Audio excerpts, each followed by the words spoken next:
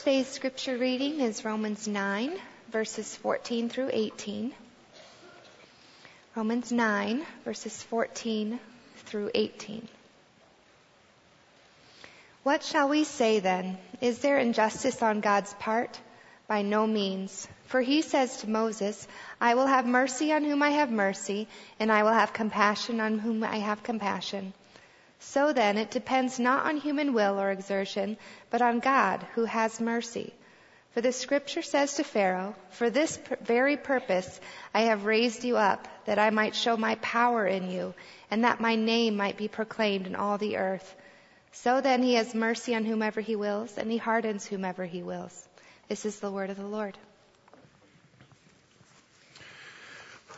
Tonight is our time as a church. Once a month, we gather at 6 o'clock to pray together and to seek God's face for the needs in our body. We're entering into a significant season in the life of the church calendar, which is Easter. This is the time of year that if you were going to invite someone to church, this is the time to do it. People are inclined to say yes this time of year. And so we're going to pray about our evangelistic fervor tonight. And so if you have unsaved family members or a lost son or daughter, I want you to come and let's pray together and seek the Lord's face. We'll also be welcoming in some new members and praying over them.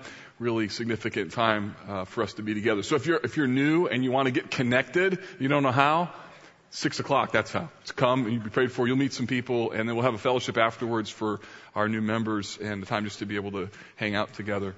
Also at 5 o'clock, if you have a more personal matter that you'd like to have prayer for in our prayer room, Pastor Don, myself, and our wives will be there. We'd love to pray for you individually prior to that service. So hope you can come tonight. Romans 9, 14 to 18. Let's pray.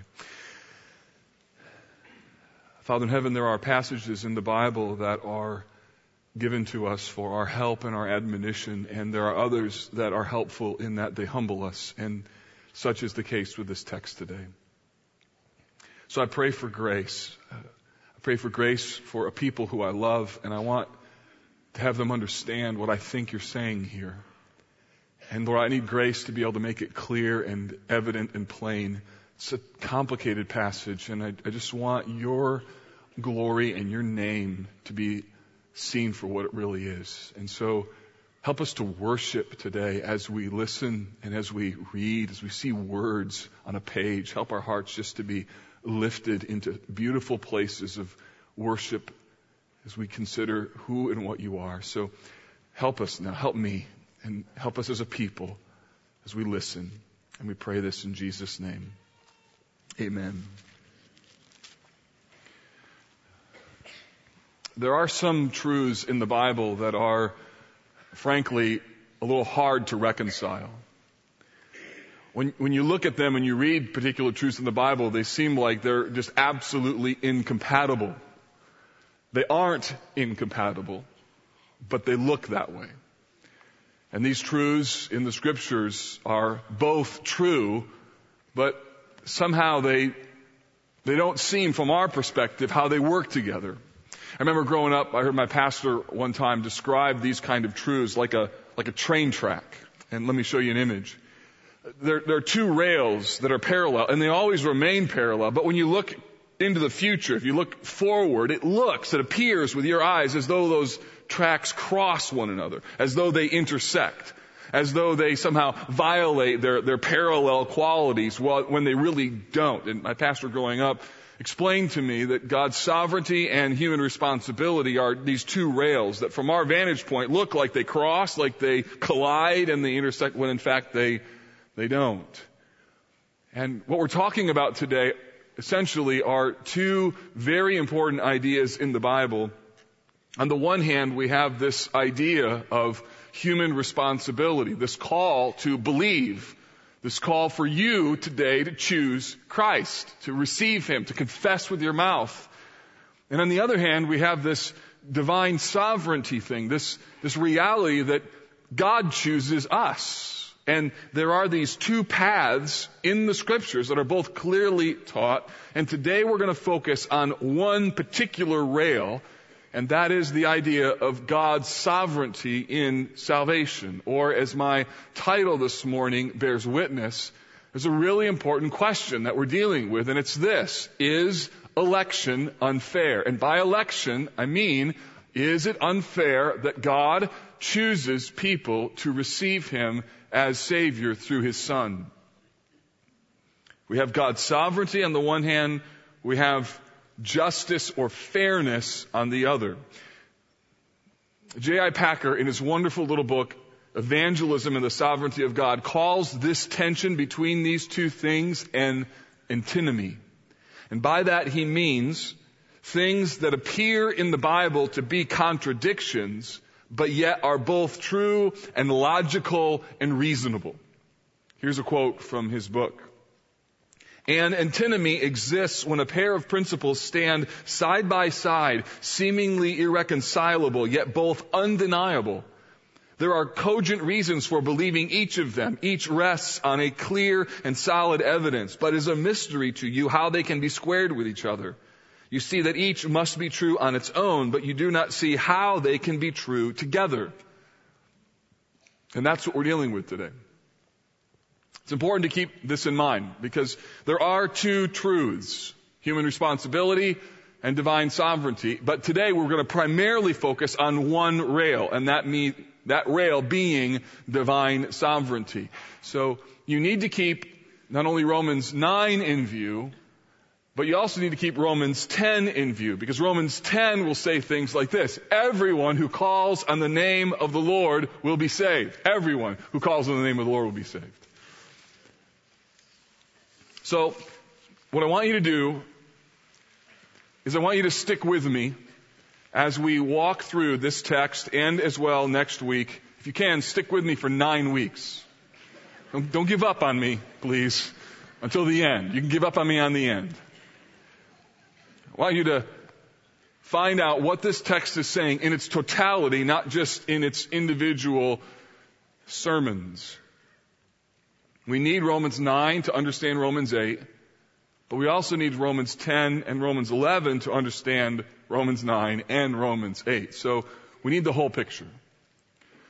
Let me review where we were last week. Last week we talked about Israel's unbelief. If you weren't here last week, or if you forgot last week, the idea that Paul is addressing is the problem of the fact that Israel, as a nation, rejected, killed their Messiah. And God had made stunning promises about Israel's future. That she would be gloriously spiritual. She would embrace her Messiah. That she'd be a light to the nations. And none of that happened. So Paul makes unbelievable statements in Romans 8 about that God is for us and not against us. And that those he justified, he also glorified. And the question is, wait a minute, if you're making these huge promises in Romans 8, but Israel hasn't made good on the promises that God had made over her, then how can we know that Romans 8 is really true if the promises to Israel haven't come true? Great question. And Paul's answer to that in the first part of Romans 9 is this: that not all Israel is Israel. Meaning that even within the nation that has rejected their Savior, there are still individual Israelites who received Christ as their Savior, the Apostle Paul being one of them. So there's an Israel within Israel, and for that matter, Romans 11 tells us that one day all Israel will be saved. And Paul's argument for the preservation of God's promises in the midst of a overall rejection by Israel is this: that there are people within Israel who God has chosen. That's the word election. There are those that God has chosen irrespective of anything good or evil in them. So underneath the promises of God is the doctrine of election. And now we're getting even below the doctrine of election with what we're dealing with today. The critical text last week was verse 10 and 11. It says this: and not only so, but also when Rebekah had conceived children by one man, our forefather Isaac, though they were not yet born and had done nothing either good or bad, in order that God's purpose of election might continue, not because of works, but because of him who calls. And what that meant is this: that Jacob and Esau were within the womb of Rebekah, and while they were still in the womb, before they had done anything, good or evil, God set his love on Jacob and not on Esau. And so God set his love on Jacob before Jacob had any thought of him, before Jacob had done anything good or wrong, before Esau had done anything good or wrong, and that God's promises were applied to Jacob, not in respect to what he had done or who he is. Now, if you're reading Romans 9 correctly, and if you're hearing what I'm saying correctly, there has to be a question that then is raised. And the question is the title of this sermon. So, how is that fair? How is that fair that God chooses Jacob and not Esau? So, verse 14, we find the objection. And the objection is this: is there injustice on God's part? Verse 14, Paul uses another question and answer format. What shall we say then? Is there injustice on God's part? The reason that this charge of injustice has come up is because God, according to verses 10 and 11, chooses certain people. He elects individuals based upon nothing in and of that person themselves. And this idea that God would do this challenges some very fundamental human assumptions about what we understand to be fair and what is right and wrong. I mean, it would be one thing for God to choose Jacob and not Esau after they were born, or at least after you could see which way they were going. So you could then say God chose Jacob because clearly he was on the right path. Or maybe it would be another thing to say that God knows everything, and because he knew what Jacob would choose, or because he knew what Esau would choose, therefore God set his love on Jacob because he knew what they would choose.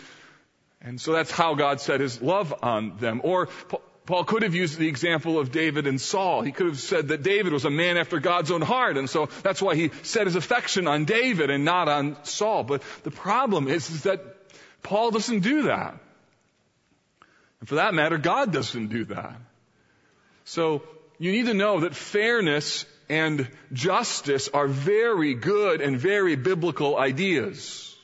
I'm not saying that fairness isn't important or that justice isn't important, but what I am going to argue is that they aren't ultimate in the way that we define them. Like the railroad tracks. Our perception of reality isn't reality. Or maybe this illustration will help you even further. So, every parent who's raised children knows the battle that happens when you have to put children to bed, especially when they go to bed at different times. And a younger child will cry foul, unfairness, when they ask, I have to go to bed at 8:30? Yes. Well, what about my brothers? What time are they going to go to bed? Well, they're going to go to bed at 10:30. Well, what time are you and mom going to go to bed? We're going to go to bed at 2 a.m. We're going to go to bed whenever we want, right? And the child will be, well, how is that fair, right? And the answer is, it's fair because I'm a parent. That's why, right? And in an 8-year-old's mind, that isn't fair. They're not thinking about the health, the wellness, the tiredness, the grumpiness. All that they see in their orbit, in their world, in their system is, I got to go to bed now, and everyone else gets to stay awake. And that is just fundamentally unfair. Is it unfair from their perspective? Absolutely. Is it actually unfair? No. There's another aspect of fairness that's in play. So keep that in mind as we walk through this passage, because I think it's helpful. Fairness is appropriately built into our humanity. The problem is that our definition is too small. So, how can God choose people apart from anything in them? Does that make God unjust? Paul unequivocally answers, by no means, or no way. And what he does is he gives 3 answers to this objection of injustice. I want to show you this in the text. There's a pattern that emerges. Verses 15 and 16 is one grouping, and verses 17 and 18 is the second grouping. Verse 15 and verse 17 both start with the word for. For he says, for the scripture says. In both cases, with 2 distinct points, Paul is quoting an Old Testament reference. And then verse 16 and 18 begins with the word so then. Verse 18, so then. And that represents the conclusion or the summary or the reason why Paul quoted an Old Testament passage. So we have an Old Testament quotation and then a summary, 2 points. Verses 15 and 16, verses 17 and 18. What are those points? Here's the first one. And Paul's argument is there's no injustice because God is free to be merciful. And the most important word in that sentence is the word free. He is free to be merciful. Verse 15 says this, for he says to Moses, I will have mercy on whom I will have mercy. I will have compassion on whom I have compassion. So then it depends not on human will or exertion, but on God who has mercy. So what's the point? What is Paul saying here? Let me tell you what he's saying and then I'll try to prove it. He's saying that God is free to be merciful to whomever and whenever he chooses. And that this freedom to be merciful, apart from any conditions outside of himself, is the essence of what it means for God to be God. There is no other controlling force or governing law or principle informing God's decision to be merciful other than God's rule over the created order. So God's ability to be God means that he is fundamentally free, and he is free in ways that you and I cannot even fully comprehend. Now, to make that point clear, Paul quotes Exodus 33:19. That's the text in verse 15 where it says, I will have mercy on whom I will have mercy. I will have compassion on whom I have compassion. Now, that's kind of a strange thing to say, because that particular quotation doesn't feel like it proves anything. It's just a restatement of what he has said previously. He just says, I will have mercy on whom I will have mercy. I will have compassion on whom I have compassion. Now, at first you might think, well, this verse is just an affirmation or a restatement of God's mercy and his kindness. And it is, for sure, a restatement of his mercy and kindness at one level, but the passage is much, much more. What Exodus 33 is about, it is about not God's ability to be merciful, but his freedom to be merciful. That he will have compassion on whom he will have compassion. He will have mercy on whom he will have mercy. So it's not about his ability to be merciful. It's about his freedom to be merciful. Now, why does he quote Exodus 33? Take your Bible. Let's go over to that section. Exodus 33. This particular citation is in the context of a dark moment in Israel's history. Exodus 32 is the record of the worship of the golden calf. It is a dark moment when Israel, after Moses was gone on the mountain for 40 days and 40 nights, they create their own god, this golden calf, and they begin to worship it. Moses comes down the mountain. He sees what's happening. He breaks the 10 Commandments. There's great judgment that happens over the people. And God, in effect, says to Moses, go ahead and go into the land of Canaan, but I'm not going with you. Because, he says, this people are a stiff-necked people. In other words, despite everything that God has done for them, despite everything that they have seen, their pattern over and over and over again, it just takes a little bit of time until they end up abandoning the one true God. And so God says to Moses, you go ahead and go into the promised land, but I'm not going. And Exodus 33 is Moses pleading with God to stay with his people. Because Moses knows that if God isn't going, it's over. It's over. I mean, God delivered them from Egypt. God parted the Red Sea. If God doesn't go, then there's no point to being the people of God anymore. So Moses appeals that God would go with his people. And in verse 14 of Exodus 33, God says to Moses, my presence will go with you and I will give you rest. Moses, verse 15, said to him, if your presence will not go with me, do not bring us up from here. Verse 17, the Lord said to Moses, this very thing that you have spoken, meaning God going with us, I will do, for you have found favor in my sight, and I know you by name. So God affirms, I'm going to go with the people of Israel. And then verse 18, Moses said, please show me your glory. Why did he ask to see God's glory? Why ask to see his glory? Here's why. Because Moses knows full well that the assurance that God will stay with his people is not based upon the faithfulness of Israel.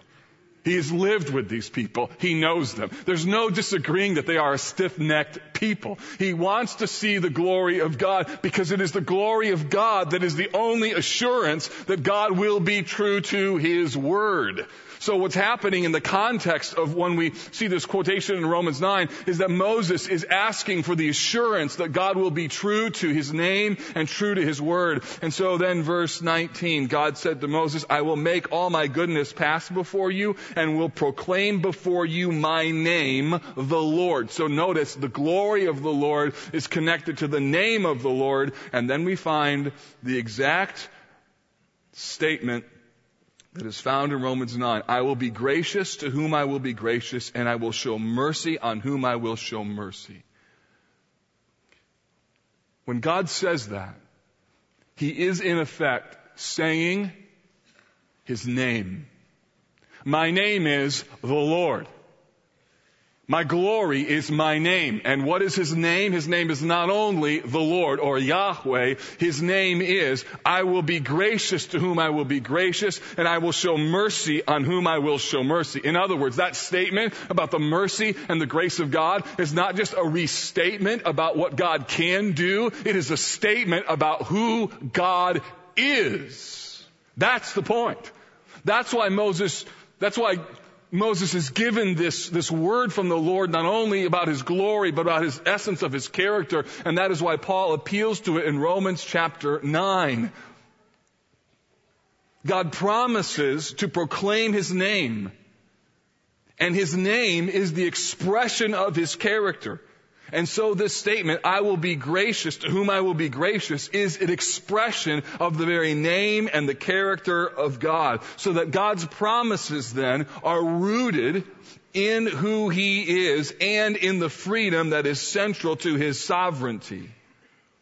So for Paul to quote this text is in effect to give evidence that God is free, and his freedom is expressed in having mercy on whomever he wants to have mercy and having compassion on whomever he wants to have compassion. The freedom for God to be merciful at his choosing and irrespective of people's worth, their value, or what they have done is central to who he is as God. That's what's going on in this passage. God is free to be merciful because he is who he is. You see, what happens here, friends, is that Romans 9 is changing our definition of fairness. Go back to Romans 9 and verse 16. After quoting this Exodus 33 text, Paul then says this, So then, in light of what we just quoted, so then it depends not on human will or exertion, but on God who has mercy. So this text tells us that God's mercy is not dependent upon human will. It's not dependent upon your will or your free will or what you will decide. And for that matter, it's not dependent upon your exertion or what you will do. But the text says, but it is dependent upon God. So underneath the promises of God, underneath the promise of God is divine election, and underneath divine election is God's freedom to be God and to do what he wants to do because he is God, irrespective of any other condition or any other power or any other reality. And look, what happens here is this challenges some assumptions that we have as human beings as to what is foundational in the universe. We understandably and at one level rightly think that the foundation of everything is justice. There's right and there's wrong. And what this text does is it goes underneath that and shows us there's actually something underneath it, that God's sovereign freedom is fair and it is just, but it's fair and just in ways that we will never fully comprehend because we are not God. The problem, friends, is with our perspective. And we bring a perspective to this text. It's the perspective that's off with an 8-year-old who It's totally unfair that my brothers get to go to bed later than I do. Or, I think I've used this illustration before. A couple months ago, I came home, called my wife on the way home after church. I said, hey, let's just go out, you and me, to El Rodeo. So we went out to El Rodeo. We had a great lunch together. Came home, walked in the door. The kids were like, where have you been? I'm like, well, we went to El Rodeo. And they're like, that's not fair. I'm like, what do you mean it's not fair? You went to a restaurant without us? And I wanted to remind them, you live in a house that I paid for. You have clothes that I bought. There's food in the refrigerator you had nothing to do with. There is nothing about your life that is unfair that I go to El Rodeo with your mother.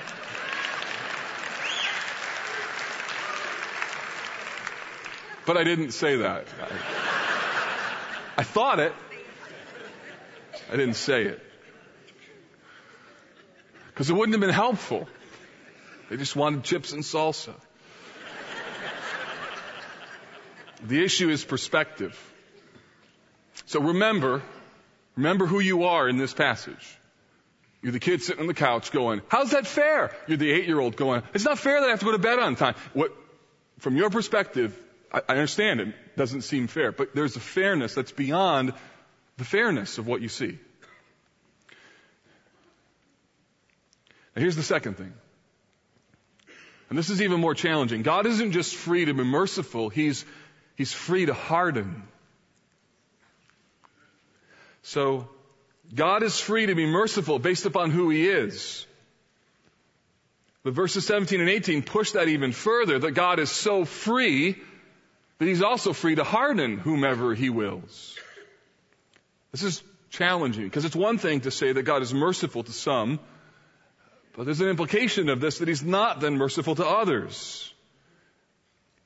So what do we do with this? Well, once again, Paul turns to the Old Testament. Verse 17, for the Scripture says to Pharaoh, for this very purpose I have raised you up, that I might show my power in you, and that my name might be proclaimed in all the earth. So he uses the example of Pharaoh from Exodus chapter 9. Now you need to know that the book of Exodus records that God hardened Pharaoh's heart, and then Pharaoh hardened Pharaoh's heart. Both happens. But in Romans 9, Paul is only talking about the fact that God hardened Pharaoh's heart. It's a direct quote of Exodus 9:16, where Moses is delivering a message to Pharaoh after the plague of the boils and before the 7th plague of hail. It's one of the few places where God explains His purposes behind His actions, where He tells Moses what He is doing and why.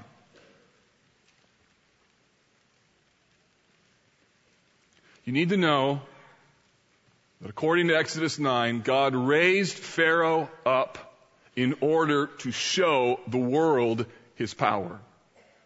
You need to know, or hopefully remember, that the story of Exodus is not just the story of the deliverance of Israel. It's not about Egypt, and it's not about Pharaoh. The story of Exodus is about God, about His supremacy over all so-called gods, that there's nobody who can stand in His way, and anybody who claims to hold His people will be devastated by their own God. So the story of Exodus is the story of God being exalted by the deliverance of His people and the judgment on the Egyptians.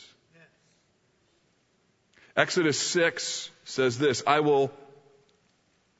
am the Lord your God. I will bring you out from under the burdens of the Egyptians. I will deliver you from slavery. I will redeem you with an outstretched arm, with great acts of judgment.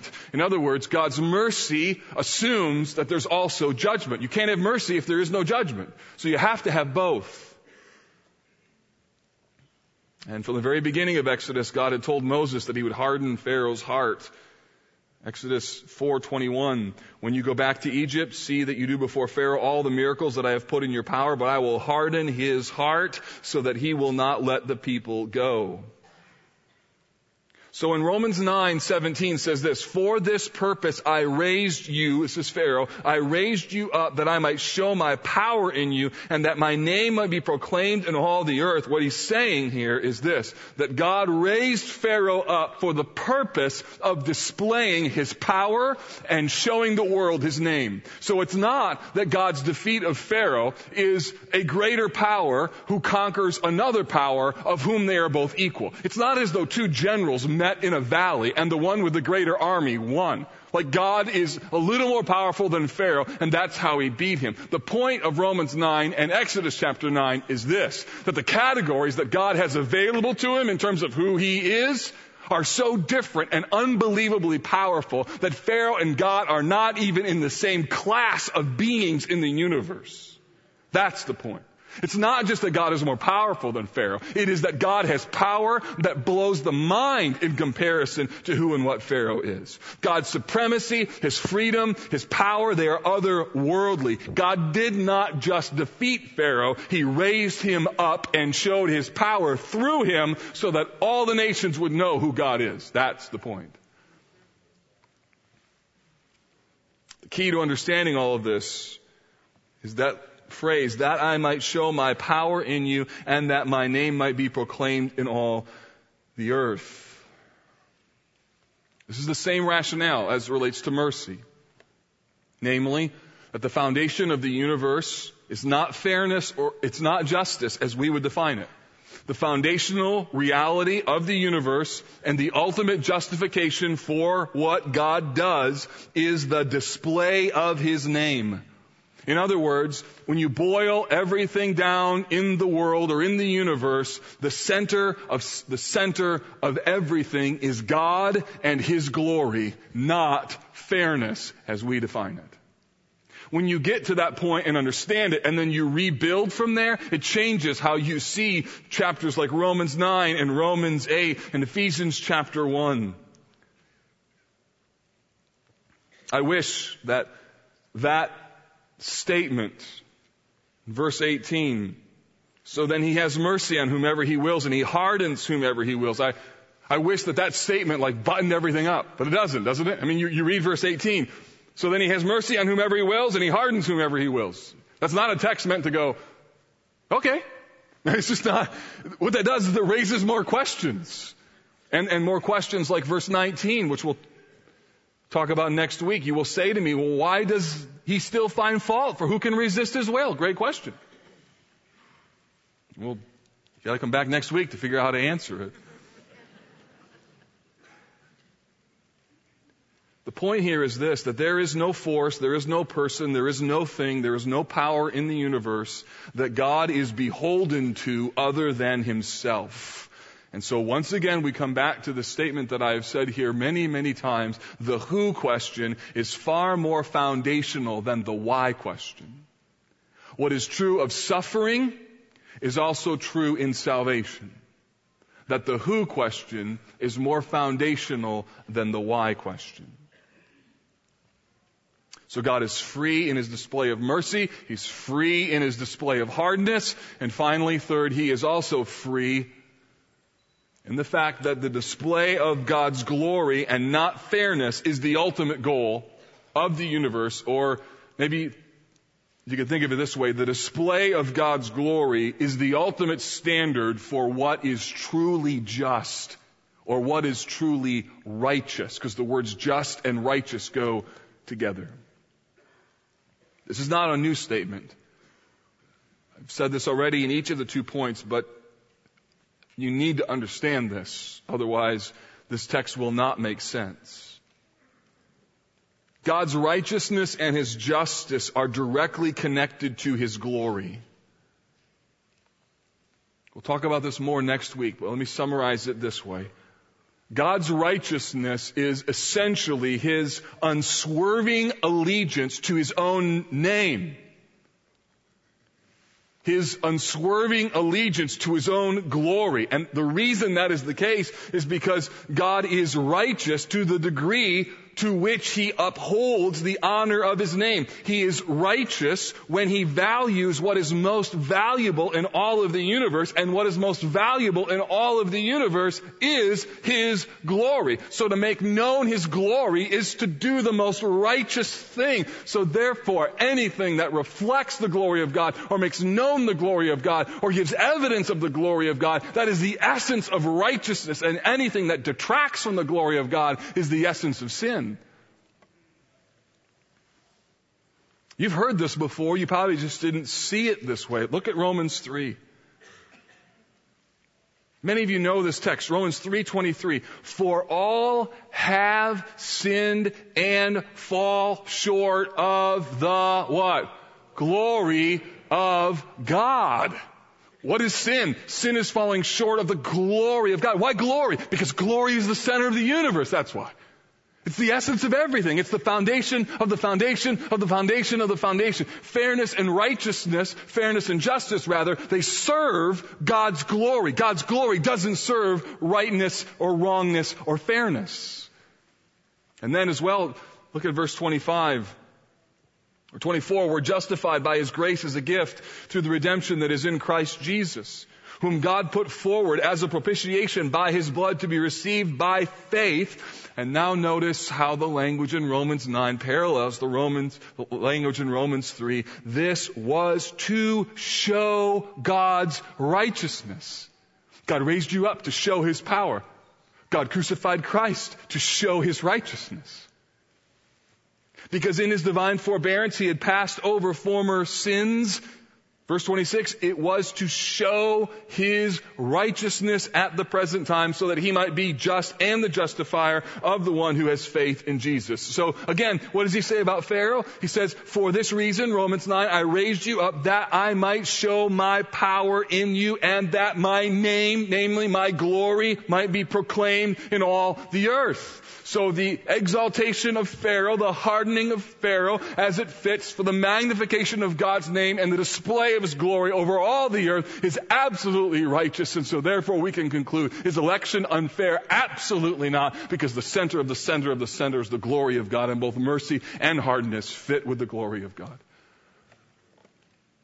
That's what makes him God. And that's what makes election not unfair. So, what do we do with this? Now what? Some of you, you're internally conflicted, and I talked with some folks after the first service, and I get it. I've been there. I am there. You've never thought about God like this. And this is challenging some fundamental assumptions about who God is and who you are. And I know you still have many questions, but as I said earlier, stick with me and remember we got two tracks that are clearly taught in the scriptures, and we have one that we're focusing on today, but we come, I think, naturally to a two-track viewpoint with a very small little one track when it comes to God's sovereignty, and it's actually much bigger than we ever imagined, and this rail is much more important than we ever knew. And Romans 9 gives us the clearest teaching on the beauty and the bigness of God's sovereign purposes. So pastorally, what are some things I want you to think about? 3. First, I want to remind you that the sovereignty of God is a great comfort. The reason Paul talks about this is in order to comfort us in the midst of promises that don't seem to be fulfilled. So in the midst of all of the tensions and all of the challenges and all of the implications of this truth, remember that God is talking about this in order to reassure us that he rules over everything. I have a grave in Holland, Michigan, with a little girl whose personality I never knew, who I would love to hug and hold her at age 11. And my only answer as to why she is not alive is because God is God and I'm not. And I am painfully, joyfully embracing that reality. It's true in suffering, it's true in hardship, it's also true when it comes to salvation. It means that God in his grace wooed you to come to himself The moment when you understood the gospel was God calling you, and there's an incredible comfort connected with that. And it also means that no matter what is happening in your life as a believer, that there's divine sovereignty that is ruling over all. And God's rule over your life didn't start when you came to Christ. His rule started before the foundations of the earth were even established. He is God, and He is ruler over all. And that is, friends, in the midst of all the tensions, an enormous comfort. Secondly, the sovereignty of God does not negate the call for you to believe.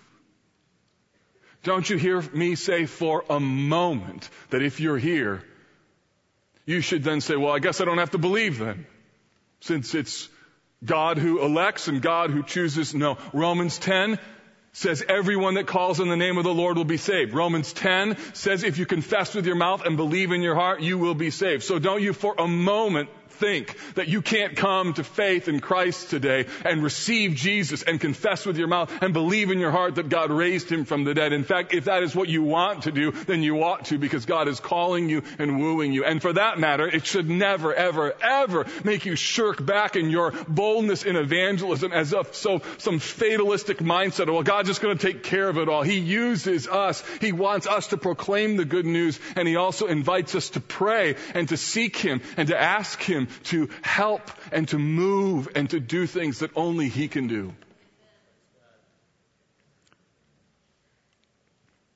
God's sovereignty and our responsibility are both clearly taught in the Scriptures. They do not contradict one another. And so today you ought to come to faith in Christ if you don't know Him. In fact, you're here today not by accident, I would argue by divine design. Third, comfort, the call to believe. The sovereignty of God in election puts God in His place, and it puts we in ours. Puts God in His place, and it puts us in our place. This text is a reminder that there is nothing more glorious in all of the created order. There's nothing more glorious in all of the world, in all of the universe, than God's glory. It reminds us that God is big. He is beyond our ability to understand. And when it comes to who we are so small, puny little creatures. And God is so big and beyond our ability to even comprehend. And it is the glory of God that is the ultimate beautiful reality in the universe. And you know what sin is? Sin is treasuring anything above that glory. And my question would be this: how often this last week did you treasure something that's greater than God's glory? Where the enemy came along and said, you need to do this because this will be really satisfying. This will really make you happy. This will really meet all of your needs. The devil loves to throw temptations. The world system is built on that. Everything in the culture is just wooing us away from the beauty of the glory. And sin is saying, yeah, I'd rather have this than the glory of God. And it is a fool's errand. And it is a disastrous choice. And the call from this text today is remember the glory of God. It is what we were saved from. It is what we are saved to. From meaning out of, what we are saved through, by means of, and to meaning who and what God is. And it is His glory that is to be our ultimate treasure.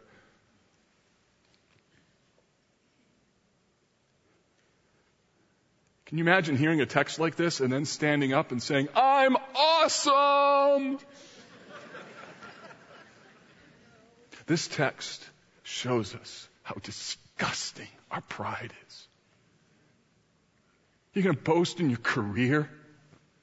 You're going to boast in what you've done. You're going to boast in your abilities. You're going to boast in something that you have done when everything within you is dependent on the beauty and the glory of God, and you'd have nothing apart from Him and His goodness. This text shows us the foolishness of our boasting and how ridiculous it is to make much of ourselves. Who are we kidding when we are in love with ourselves? Romans 9 gives us a big view of God. It challenges our understanding of ourselves. It blows up our understanding of fairness. It alters our vision of who God really is. It's a text, church, that is meant to leave us stunned and humbled and awed. It's no wonder that Paul ends in Romans 11 with, "For who has known the mind of the Lord?" What's the answer? No one. Who has been his counselor? The answer is no one. Who has given a gift to him that would be repaid? No one. Here's how Paul ends.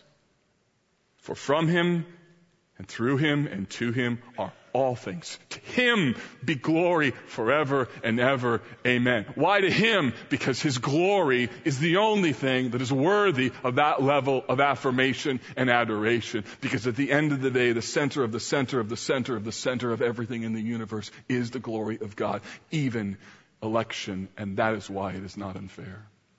Because God is that glorious. He's God. And there's no one like him.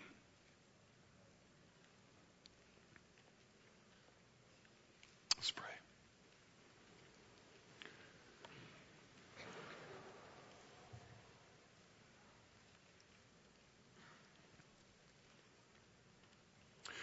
I'm going to invite those who are part of our prayer team to come. Because there's some of you who, after we're done today, you need to have somebody pray for you about the tensions within your soul, the challenges of how to pray for a lost loved one. Some of you may need to come and just ask for someone to pray for you as you confess you've given into pride, lust, anger, any kind of expression of self this week. Others of you may need to be reminded that no matter what you've done in your past, your sin is not the center of the universe. God's grace and His glory is. So, Father, we pray now that you would humble us under the weight of this text. Forgive us for the trifling treatment of your glory and the ways in which we have treasured other things as more valuable than you. Thank you that the blood of Jesus covers us from our sin. I pray today that there would be people born into your kingdom who this very day would say, God, I'm a sinner. Save me now, please. And God, thank you that the sustaining reality of your grace in our life is who you are, not who we are.